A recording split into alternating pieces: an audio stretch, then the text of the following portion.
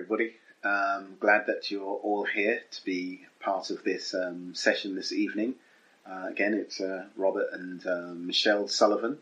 We're thankful for the opportunity to share this testimony of how God has been truly, amazingly good to us. And I know that even though he's been good to us, I know that he is going to be good to you also. So before we get into just a little bit of our story, we just wanted to start with a word of prayer. Mm-hmm. Yep. Father in heaven, we're just thankful again for this opportunity to share with your people about your goodness and about how you are more than capable of being trusted. Father, we realize that there's so many things going on in this world, and sometimes people don't even know what to believe or who they can trust.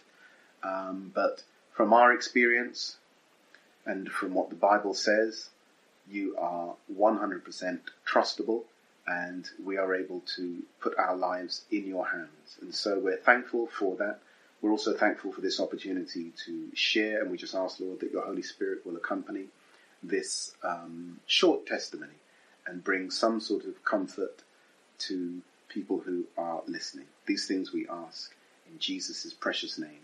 Amen. Okay, so we're going to share with you our story of how we moved from the city in England to the countryside of Scotland and how we ended up farming. So we worked in telecommunications. Well, I worked in in fact, we both worked in telecommunications. That's right.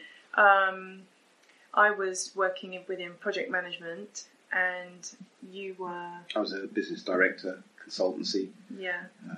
All that sort of nice stuff. Yeah.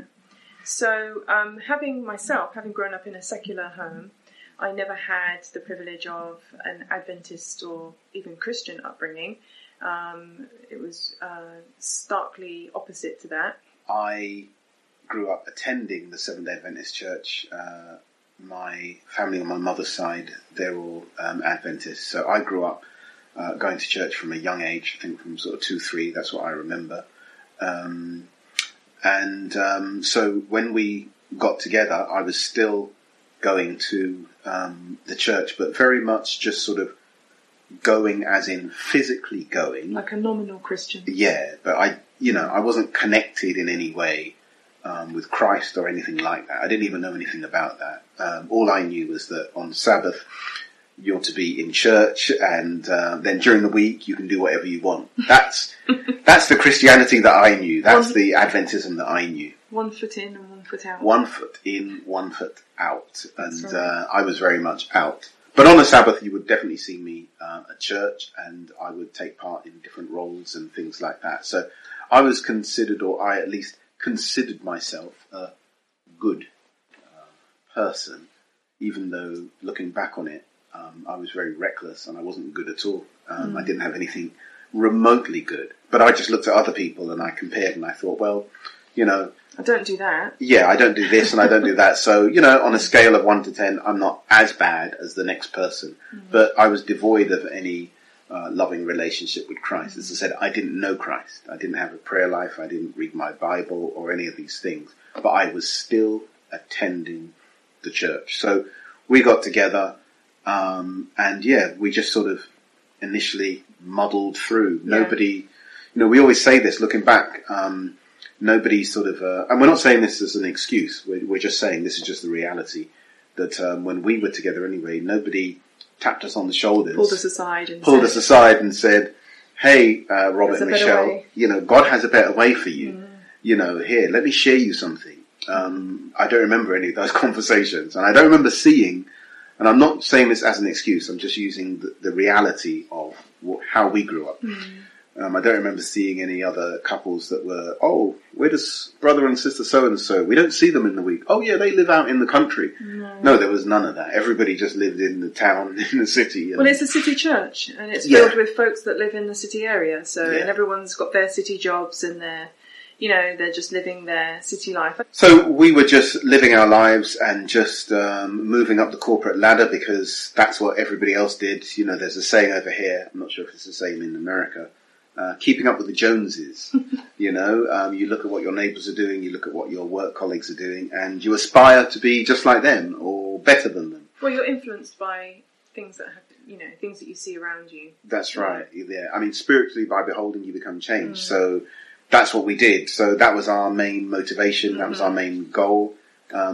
As we started a family, things changed in as much as now you're looking out for providing for your family. And so that became a focal point as well. So, God was not in the picture, just work and doing the best at what you could do at work and moving up that corporate ladder, as I was saying. That was what was motivating us at that time. I don't know. I had this very searching heart at the time, just this sort of insatiable appetite to have something more deep and spiritual in my life. I didn't quite know what it was, but I would often go to ABC, the ABC store in Watford, and just, I would just have so much, I would just enjoy being there. I'd just go to the bookshop, just get the kids in the car. It's like a homeschool trip. We'd go to the bookshop and I could spend hours in that bookshop just looking and looking. And then one day I picked up a book by an author you may know the person, Sally Holmberger. And it was called Raising Your Child by the Spirit or something along those lines. I remember reading the book and I was just really amazed at like this family. I was just like, it just opened like a window into something I'd never ever seen before. And so I really got involved with their the things that they were putting out. I bought almost nearly every resource that they had. It's from Empowered Living Ministries, and read nearly I think I must have stayed up until like 2 o'clock in the morning most nights just reading their articles and reading. I mean, it's probably not the greatest thing to do, but reading their books and things, and it was enlightening. It was really enlightening, and especially with some of the issues that I was having with the children, because I hadn't character trained my children. We didn't know anything about that. Didn't know the character? What's that? I just fell in love with the idea of this sort of country living and, just reading their stories and everything. I was just like, I want this for my family. This is what I want. Robert was quite a TV addict at the time, weren't you? Movie addict. Big. And I remember, obviously, I've been reading Empowered Living Ministries books and articles. And then through this ministry in Wales, I had come into contact with... Restoration International. That's it. I come into contact with Restoration International, and ministry. And I had read so much stuff and video and everything, and I was really involved in this, and my eyes were just open. And through the things that I've read, and then going also, I was kind of heavy into reading a lot of Ellen White at the time as well. Just picked up her books and just started reading and read through the Gospels and everything. And I think it was just an awakening. And my eyes were open. I remember looking one time in the living room at Robert sitting there, slumped in the chair, watching movies. And I was upstairs reading Ellen White. And I remember sort of saying to myself, in fact, I might have even said it to you, like, thinking in my mind, but you were raised in the church. Why are we living like this? I don't understand. Like, we need to be doing these things. We shouldn't even be here in the city. We need to get out. Look at our children. We're losing them because of the choices that we've made. And, and so I was just desperate for a change. So the idea of making changes in any shape, way or form, which was going to interrupt what I would call, my pleasures or what have you, I wasn't really interested in that at all. But I was steaming forward. And, I didn't know, as much as I was learning a lot, there was still a lot for me to learn. And so I took the opportunity to make some immediate changes. And we had what we call Sky TV over here, which is like a set-top box. Digital Sky television where you can stream movies. And I suppose it's like Netflix, but via satellite. They had gone to Pathfinders, and Robert was teaching one of the classes, and the children were going with him, so I was going to be home alone. And I took the opportunity at that time to make some changes, and that change was the television had to go. And so, well, at least the Sky TV set-top box, because we had 3ABN installed, but nobody was watching it because they were watching what the world put out. And I would just shake my head with disgrace and think, the children shouldn't be watching whatever they were watching, and Robert shouldn't be watching what he's watching, and some decided action needed to come. And so I went and took the Sky box and I ripped it out, removed all the cables and wires and put it in a bin bag and hid it. As if like you weren't going to notice. And so he came back in, and maybe you can explain how you felt about that. I was not happy, to say the slightest. He wasn't happy at all. And to retaliate, he went into the schoolroom, because we were homeschooling at the time. We went into the schoolroom and took all the children's school books and dumped them in a bin bag and said, well, you know, these are written by the world, so they should go too. And I just left it. I was just like, okay, well, he didn't throw them out. They were just in a bag in the room. So I just thought, okay, they were left there. But I don't think you knew where the Sky box was, because I'd hidden that. There was this battle going on. But I think God wanted to bring us to a different relationship level. And as I was saying before, you know, well, as my wife was saying, that her relationship with God was starting to take off, but mine wasn't. So even though I was, you know, interested in, oh, okay, you know, country, that looks nice, and this, that, the other, it was more from just it looks nice, and that would be nice, but not from God has actually asked, conviction from God, from the heart, that because I didn't have that relationship still with the Lord, I was still just doing my own thing. Yeah, but a certain event had taken place, which then really ramped up your experience, didn't it? Yeah, so I remember that, you know, there were some meetings that were being held at church meetings, that were being held by the North England Conference, and they were actually called the School of the Prophets. And what they would do is they would just have a few speakers from America to come over, actually, and do like a weekend session, whether it be evangelism training or whether it be just a deeper Bible study on Revelation or something like this. Anyway, at that particular time when these meetings were being held, one of the organisers, I think it was Pastor Alan Hush, had mentioned to us, just through a conversation anyway, had mentioned to us, oh, why don't you guys come along to some of these meetings? So we came along.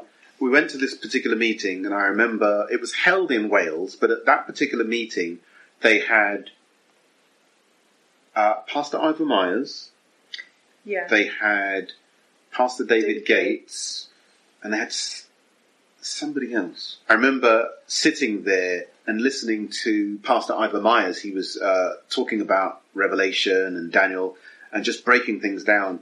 And there were so many people in the congregation behind me, because we were sitting in the front. I don't know how it happened, but we were like on the first two rows. But there were so many people behind me. Every time Pastor Myers said something, you know, relating to maybe the beast or this, that, the other, people were like, yes, amen. I have not got a clue what these people are talking about. Beast. I'm like, what on earth? Sea beast. Like, they knew the intricacies. It's like, I'm like, who, what is it? Are we reading the same Bible? Yeah, I had, because this was completely... We're kind of out of our depth. We were out of our depth. This was completely new to me, with alien. So this is where we were, or at least this is where I was. And so what happened was that then Pastor Gates, Elder Gates, he gave a testimony of how God has been good to him. And when he gave as he was sharing his testimony, I felt completely convicted, because what he was sharing to me was something that I had never, ever heard from anybody in my entire life. And I've been going to church all that time. As I was listening to David Gates sharing his testimony, I had never heard the things that he was saying. He was sharing with such passion about his relationship with God. Yeah, it was real. It was real. It was almost tangible, almost like you could touch it. Yeah, he had an actual real relationship with God. And I'd never heard this before. And I remember the Holy Spirit was convicting me, because as I was listening, as he was sharing his testimony, as I was listening, in my mind, I was saying to myself, this is if I'm going to have a relationship with God, because I knew I didn't have one, but I said to myself, if I'm going to have a relationship with God, that's the type of relationship I want. I actually want a real relationship. And I think you said you were like, I want what he has. Yeah, I said, I actually want what he has. It was so, as I'm just even thinking about it now, it's actually quite emotional, because it's something which I believe it's only Holy Spirit led, which will make you feel that yearning desire deep down. It's like something, I could say it, and maybe someone could preach on it, but it's not the same. You have to feel it for yourself. And I knew the Holy Spirit made it quite clear that I didn't have that relationship. But what was clear, what the Holy Spirit did make clear to me, is that it's available. If I wanted it, it's available, because God was there for me. And I knew that. I just knew I had to make that choice. So we came out of there, we came in like it was all jargon, what we were hearing, because of all this Revelation and Daniel and stuff like this. But we came out of there with a bit more clarity, and I felt a little bit more that I wanted to make a commitment for Christ. I had and you have to remember that, as I said, my lifestyle before, all leading up to this decision that I was making mentally, was that I would do whatever it takes just to get things done. If that means to lie, or if that means to whatever, to manipulate the truth. That's kind of how it is in the world, you know. You tick a box because you know it'll help you to get where you need to go. Or Yeah. That's just the way that it was, and that's. And I'm not trying to belittle anything. I'm just trying to say that was my mindset. It was a mentality. Yeah, in work, if there's deals to be done, and things need to be. You just do whatever it takes. And so that was my mindset. So I had a meeting with a government official. Mm-hmm. And at this meeting with the government official, he was asking me whether I needed to, it was like an update. How could I say an update? Review. A review. It was a review meeting. That was it. Yeah, it was a review meeting. Now, at this review, what the official didn't realize is that I had actually lied, and because of that, well, how should I say? You were entitled to a certain fund. Yeah. And which I shouldn't have got, but I told a lie. Now, at the review, basically, he was just asking, is everything the same, and is everything just going to continue? At which I could have continued the lie and said, yes, everything's the same. Or you could have said, no, I don't.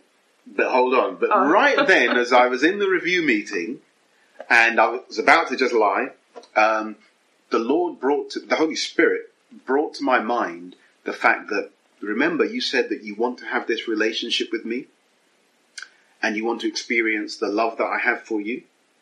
Well, you're going to have to trust me. This is what the Holy Spirit is bringing to my mind. You're going to have to trust me. And I'm going to ask you right now, I want you to tell the truth.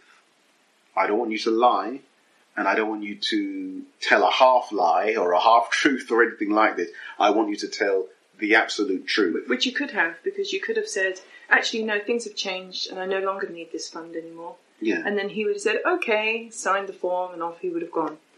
But I know that would have been a half lie. So it's really a complete lie. And so this was very quickly. This was happening very quickly. There's no such thing as a half lie. No, a lie is a lie. But, this is how my mind was. So I'm at this meeting, and the interview chap, he says, is that it? Everything's the same? And I said, well, actually, no, it's not. And then I explained what I had done. And at that point, he said, are you sure you want to continue talking? Because you're actually incriminating yourself, and I'm going to have to report this over to the police. And I said, I did wrong. I know it was wrong, and I'm just letting you know. I'm giving you the truth as it is now. And so if there's consequences, then there'll be consequences. So he said, okay, fine. And he went, made his report. The police were involved because I had actually committed a crime, and because I was admitting to the crime, it was actually quite quick. I was arrested. I was then taken through the court process.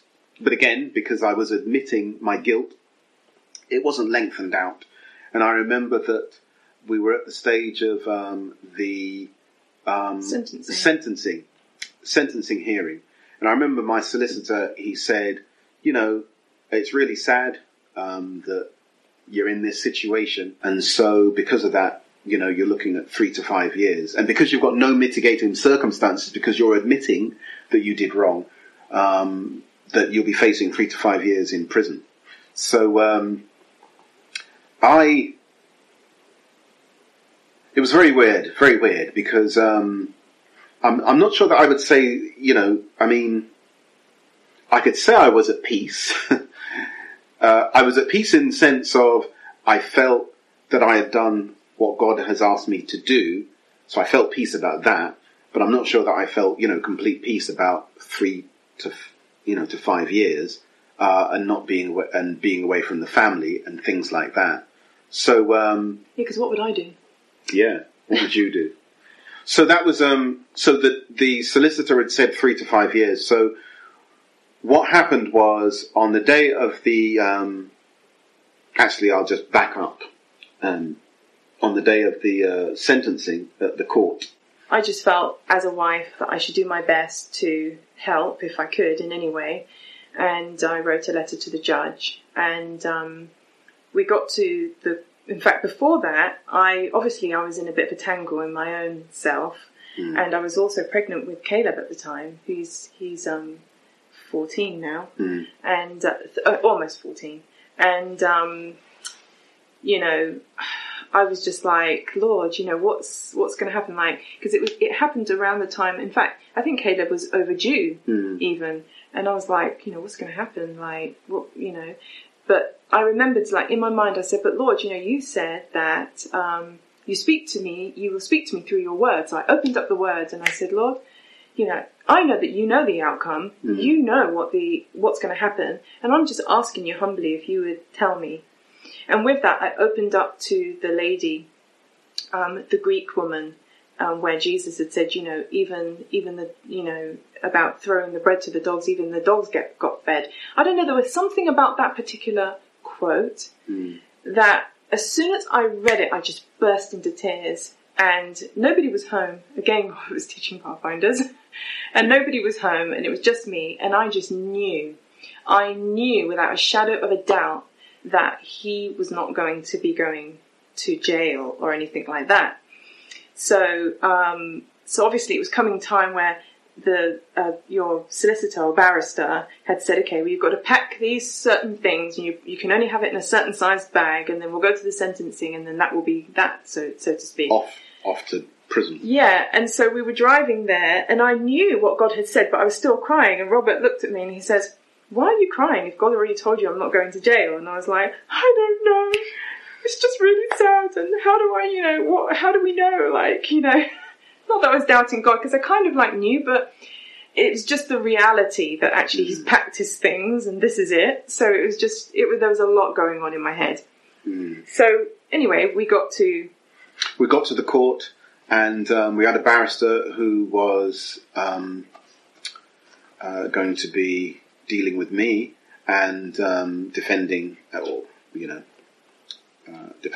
for me, as it were. Well, he didn't defend you in the end, No, did he? so what happened There was no was, defending. Yeah, the prosecutor, they got up and outlined what the case was. And when they do that, when a prosecutor stands up and states the case, you just feel like, oh, well, this is it now, dig a hole, bury yourself, cover yourself with dirt, because you're just you're worse than dirt, So the prosecutor got up, said what they said, outlined the case, and then it was for my barrister to stand up and give any sort of pleas or anything like that. But they go through the motions. They have to go through the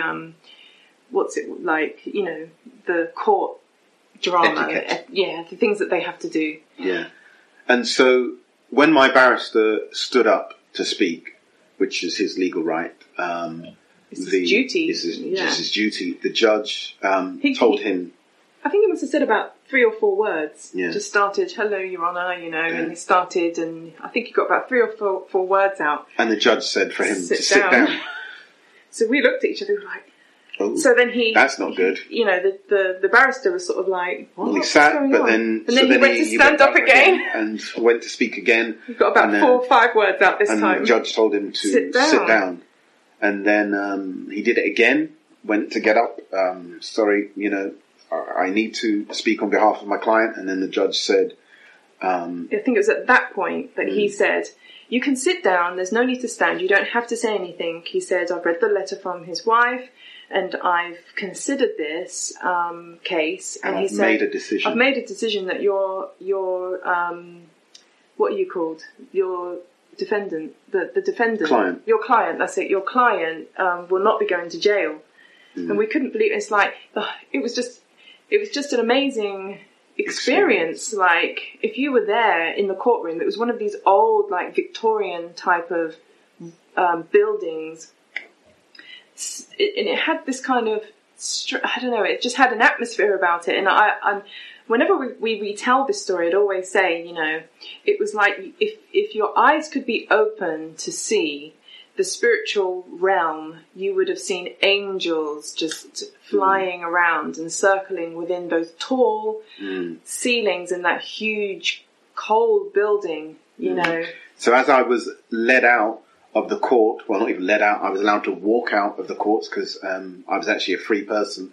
The barrister said to me... He was stunned. He was stunned. He said, I don't know what happened there. He said that's never...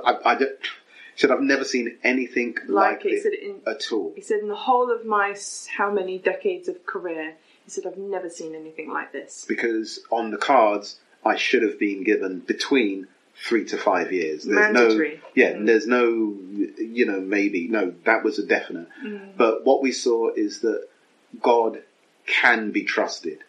And so, it opened my eyes to realize that, wow, we actually can trust God, not just in small things, but we can trust God with our lives. And looking back on it now, because at the time, as I said, I wasn't really even reading my Bible that much, so I didn't really know any of the promises that are in the Bible, but now we know quite a lot of the promises. But you had more of a primitive kind of faith. A primitive experience. I just wanted to accept, if God was impressing me to say the truth, to tell the truth, then I'll tell the truth.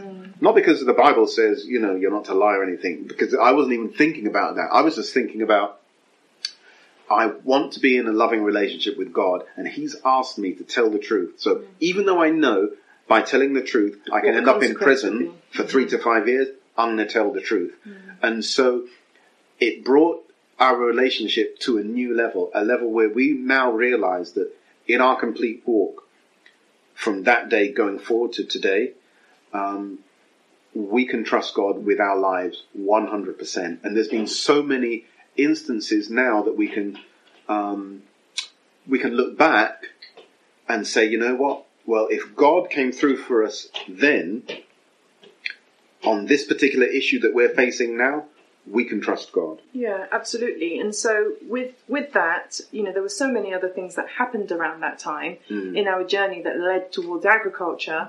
And that was, the technical bubble had burst. So Robert had also lost his job. I was home because I'd left my job previous to him losing his job to homeschool the children, and we weren't going to turn back on that now. And so the question was what to do now. And so he started a law degree because we thought, well, let's just change direction and just do something else. And so you in fact, whilst all that was happening, I think you were studying law. That's right. Ironically. Yeah. And so we got to the point where you had about a term left in uni, and we had actually found somewhere to move to. Friends of ours had actually moved to Scotland. And I had felt impressed by God at the time to move to Scotland, but I was fighting with it. I kind of dismissed that until our friend said, oh, they're moving to Scotland. I was like, Scotland, seriously? And that just, evoked a new interest in me. And so when they moved, Robert went and helped them move and then came back with a good report and said, Nish, you'd love it there. So as soon as we were able, we went to visit them. Because there's such a distance between where we lived and Scotland, like 500 miles, would they, go and look at properties for us? And so they did. We packed up. We were now moving. Robert still had a term left at uni, but we were going anyway. And we had arranged for him to stay with some friends. Some Adventist friends. And so we would all move up, but then he would go back for the start of the new term. Our first experience in the countryside, it was very rural and it was beautiful in Scotland. And so here we are now in Scotland, and I had this secret prayer in my heart, oh Lord, please don't let Robert go back. I'm here with all these trees and, I've grown up in the city, I'm not used to this, and it's just very different. And Robert was going to leave us and go back down to the city to finish his degree, stay at a friend's. He was just going to go there in the week, come back at the weekends. And I just didn't really like that idea. And I had this hope in my heart, oh, he won't go. I used to watch movies too. So you have these movies where, these loved ones, one of them gets on the bus and the other one's waving, and then you don't see them, and then the bus drives off and they're there still. And I was kind of hoping that would be our situation. Robert would still be there. But no, he was on the bus waving at me. So I was like, okay, he's definitely going then. So I had to take care of the family and I was home by myself. But it was a prayer that I never let go of. I was like, oh, Lord, please. And I would just pray all the time, oh, please, Lord, bring Robert home. And so you were just doing your dissertation. Yeah, I was just getting ready to get the dissertation handed in because I only had a term left. And so that would be it. Once the term was finished, then that's it. My degree would be done. So it's just a dissertation. And what happened is that coming up to, what are we talking about? It was coming up to the end of the year. It was coming up to the end of term, so it was about December. Yeah, something like that. Second week in December, something like that. Yeah. And I was went to the library, took all my books because I was just getting my dissertation all prepared, had all my notes, everything all ready, and as I went to start writing up my dissertation, my mind just went completely blank. And when I say blank, as in I couldn't think of anything. Very, very weird. I was sat there and I was like, what is this? I've got all my research papers, everything's ready, laptop, I'm primed, I'm ready to do this thing. My mind was just completely blank. I couldn't focus, I couldn't think on anything. So again, I was just there for a while. I don't know, it could have been an hour or two or what have you. And I think I called you. But unbeknown to Robert, I had kind of, because we were still quite young in the faith, really, and I had fleeced the whole situation. I said, Lord, if Robert's going to come home, then I'm going to go for a walk. And I said, if Robert's going to come home, make it rain. And, rain wasn't forecasted or anything, but I was out walking and it started raining. And it's like something within me, I was like, I just knew. I was like, he's going to come home at some point. I didn't know when, but I knew he was going to come home. So, and because it was at the forefront of my mind all the time. I'd be praying about it all the time. And I remember I woke up and had my devotion that morning, the same morning that actually I didn't realise that he was in studying. And I came across this quote. The quote was something along the lines of, there's no university higher than what is found in the school of Christ, or something along those lines. Studying God's word. So I called Robert up because I literally just read it, and I read it to him. And he said, say that again. And so I repeated the quote. And he said, oh, okay. And then we sort of ended the call, and I don't know what you were thinking, but obviously it must have been ringing in your mind. But what was ringing in my mind later on, when I then went back to the the people that I was staying by, was that I had this burning impression that I should actually go home. I wonder where that came from. Yeah, and not just go home, but also go home now and don't go back to university. And so the next morning, bright and early, I had packed up my little bag of bits and pieces and all my books and packed it into my little car. It was a Ford Fiesta.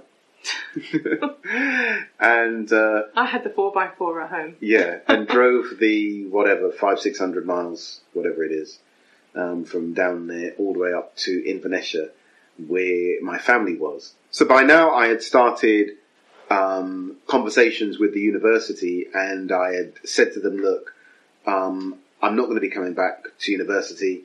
And they were quite shocked because I only had one term left to get my degree. But I said to them that I just wanted to focus my time with the family. Obviously, we just moved to Scotland and this, that, the other. And, my plans have changed. My focus is now on the family. I didn't know what God was asking me to do. I remember I looked at, over here we have Open University, which is where you can study courses online.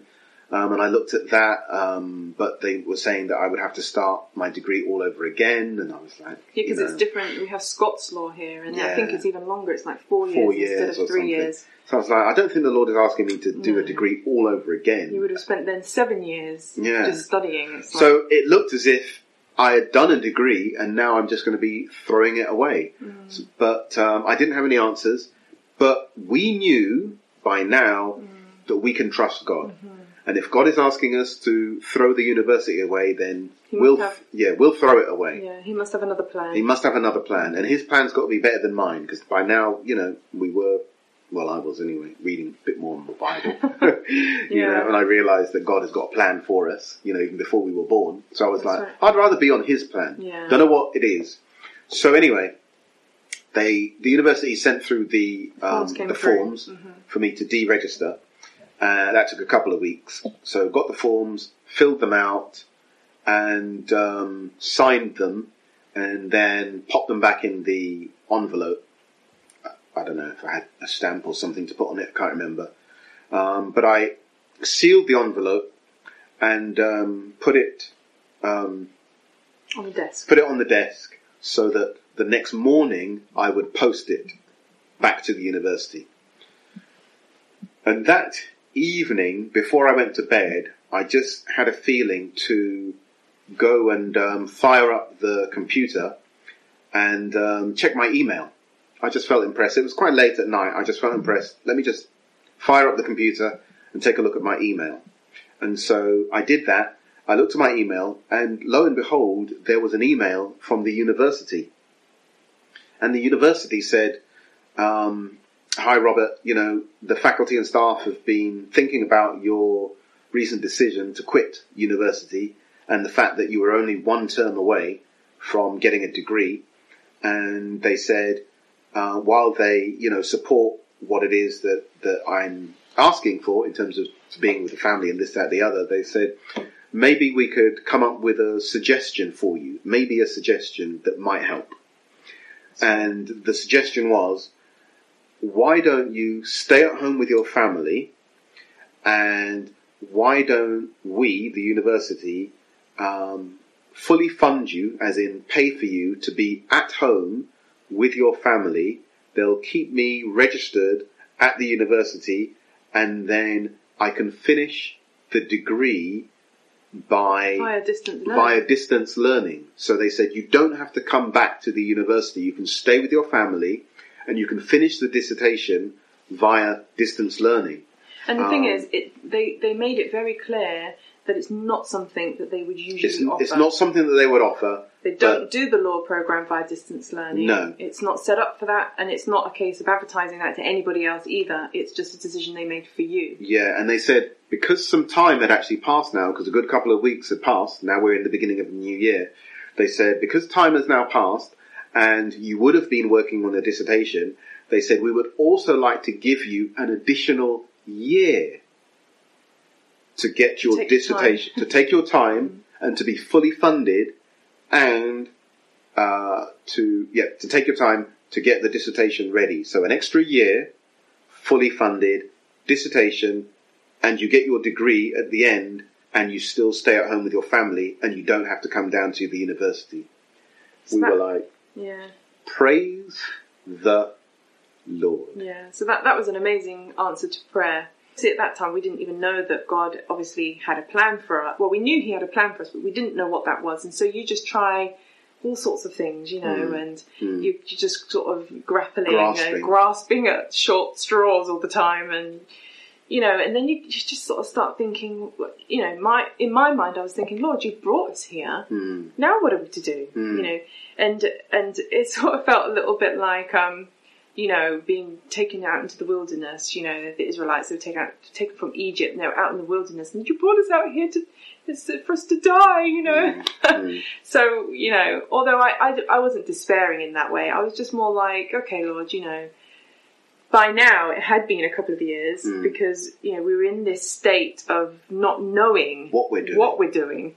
And, and it can be embarrassing even at times, because you meet up with people that you haven't seen for a while. Like, what are you up to? And you're like, well, we're just waiting for the Lord to just sort of reveal, what the plan is. And then, you've got friends that aren't even in the faith, and they're like, what are you doing? You can't even say, something about the Lord because they don't understand it anyway. So you have to, it's just, it's just a mess. So we weren't really sure what was going on.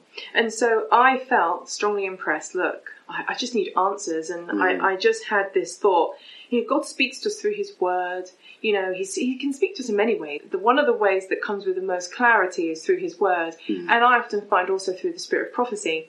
So I decided to go back to the book Country Living because that's what brought us into the country in the first place. And I was reading that book, but this time I kind of looked with a different sort of through different eyes and a different mindset. And now I'm looking for an occupation. I'm looking in this book for an occupation. And all I kept seeing was agriculture. And it's funny because I really believe that God had that in mind for us, but we missed it altogether. Because when we first moved to Scotland, to that first house, and Robert was still studying, we had a DVD that we were listening to, watching from these, they were like Messianic Jews or something. And they were this large family that lived out in Tennessee, and they were farming. And I remember the lady sitting there, she says, and you can actually earn enough, you can make enough of a living to support your family in farming. And we bought this DVD and we watched it over and over. It's called A Journey Home. And it's just such a lovely, and it did enthuse me. And I was like, we should do this. This would be really nice. Look at that field out there. We could use that. But we missed it. We totally missed it. And we ended up chasing rabbits here and there and everywhere, trying an estate agent business. And God was like, it's not that. Trying, the law, it's not that. It was none of these things. And so we got to the point where we realized that it was going to be agriculture. How, we didn't know, because we didn't know anything about agriculture. Where do you even begin? So we managed to scrummage up some information, and in fact we got in contact with the Dysingers as well. That was it, because we watched Urban Danger, and they were there, and I remember watching that Urban Danger, thinking to myself, just look at their farm. It was just such a dream. It was like very similar to my eyes being open, watching or looking at the Homburgers and the Waters families and all these sort of different families. Inspirational. It's very and it's just like your eyes are just opened. You're like, wow, we need to get to the country. And now it's like I watched this Urban Danger and I saw this Bountiful Blessings farm and I saw that zip wire that landed in the pond and I was just like, wow, look at that. And my eyes were just open. I was just like, it's such a dream, So we got in contact with the Dysingers and they encouraged us along the way as well. The Dysingers had mentioned to us a couple of books and things. Yes, that's right. So, Elliot Coleman. So we bought the books. We went online. We found some Elliot Coleman stuff. And that was just the start of a very long and, interesting journey. So, in fact, where we were living at the time was not really conducive to farming. No. In fact, we tried it, didn't we? I think God, he was just watching and he was like, my children. At least they're trying. We started to dig the ground. We thought, okay, well, maybe this garden part, we can start growing there. And as we were digging, we were just digging into big rocks. And we would be like, what is this? It's like they buried a house under this, it's like, that much grass and this much rocks underneath. And so that obviously wasn't going to work. And then the landlady came and said, I need the property back. And we were like, praise the Lord. So this is our opportunity now to go and find something. So we found something which we thought was going to come with land, and that was just another testimony. But it didn't. We moved in and everything, only to find out that land wasn't included. It's a long story, but we were already there. But God is so gracious, and through a neighbouring farmer, he gave us about 3/4 of an acre that was deer and rabbit fenced, and he said, do what you want with it. So we started growing. He said, just give me some veg as it comes up. And so we were like, okay. We started farming that. And then he died. And then his son wanted the land back, and we weren't even there a year. And Robert was just, I think you were just fed up at that point. And he was like, you see, this is why we shouldn't be renting. We just need to buy. And so with that, we went on another wild goose chase. We ended up back down at the borders of Scotland. Robert had found a job in London doing what he used to do before. And because in my mind, I was like, look, the Lord wants us to farm, so we're ticking the boxes there. And ultimately, the Lord wants us in our own properties. So I was like, in my mind, I said to myself, well, the fastest way I can see would be to me to go back down south, back down to London to earn that money. Because if we made a plan, we could do it in a year and then stop that work and buy a property and continue with the ag thing. So that was my idea. But obviously, that wasn't God's idea. Well, we soon figured that one out because, it seemed like the fastest way. When we were both working back in England, we were both on 6-figure income. So we were like, well, if you could earn something like that now, then we'd be quids in. And this is a way, just a saying. And so he went down there, and I don't think you were even there 3 months. I think we got about, I don't know, some way into it. And we were in a country property on the border of Scotland, but the Lord just did not want us to cross that border into England. We could not find anything south of the border. We couldn't find anything in England to move to. And I think the Lord knew that if he had that job and we found a country property in England, we wouldn't have farmed at all. No. We would have been comfortable, and we would have stayed there, and that would have been that. And God had another plan for us.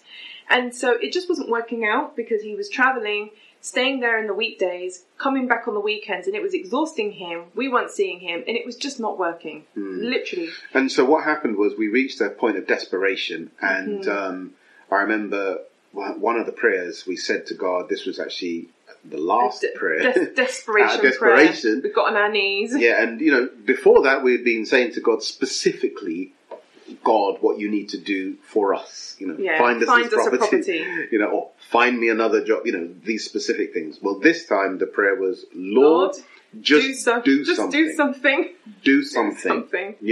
And he did. Because like hours later. Yeah, I got a call from my manager, and he said, basically, we've had to restructure things. They did an audit, and they said, actually, we couldn't afford you in the first place. Yeah.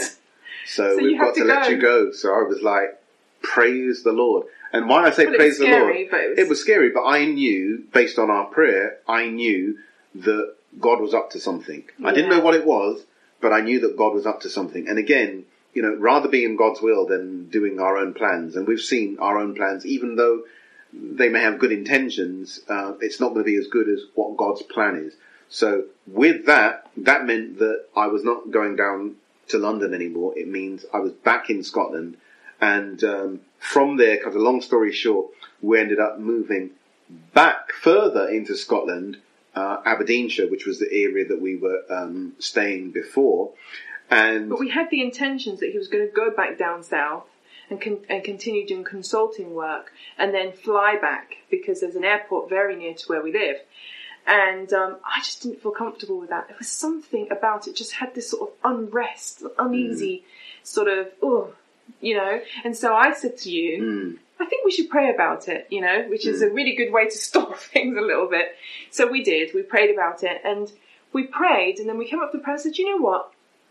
I really want to watch something on agriculture. And so we went onto Audioverse. And we just went onto the Adagra, and we just found a seminar that we could listen to.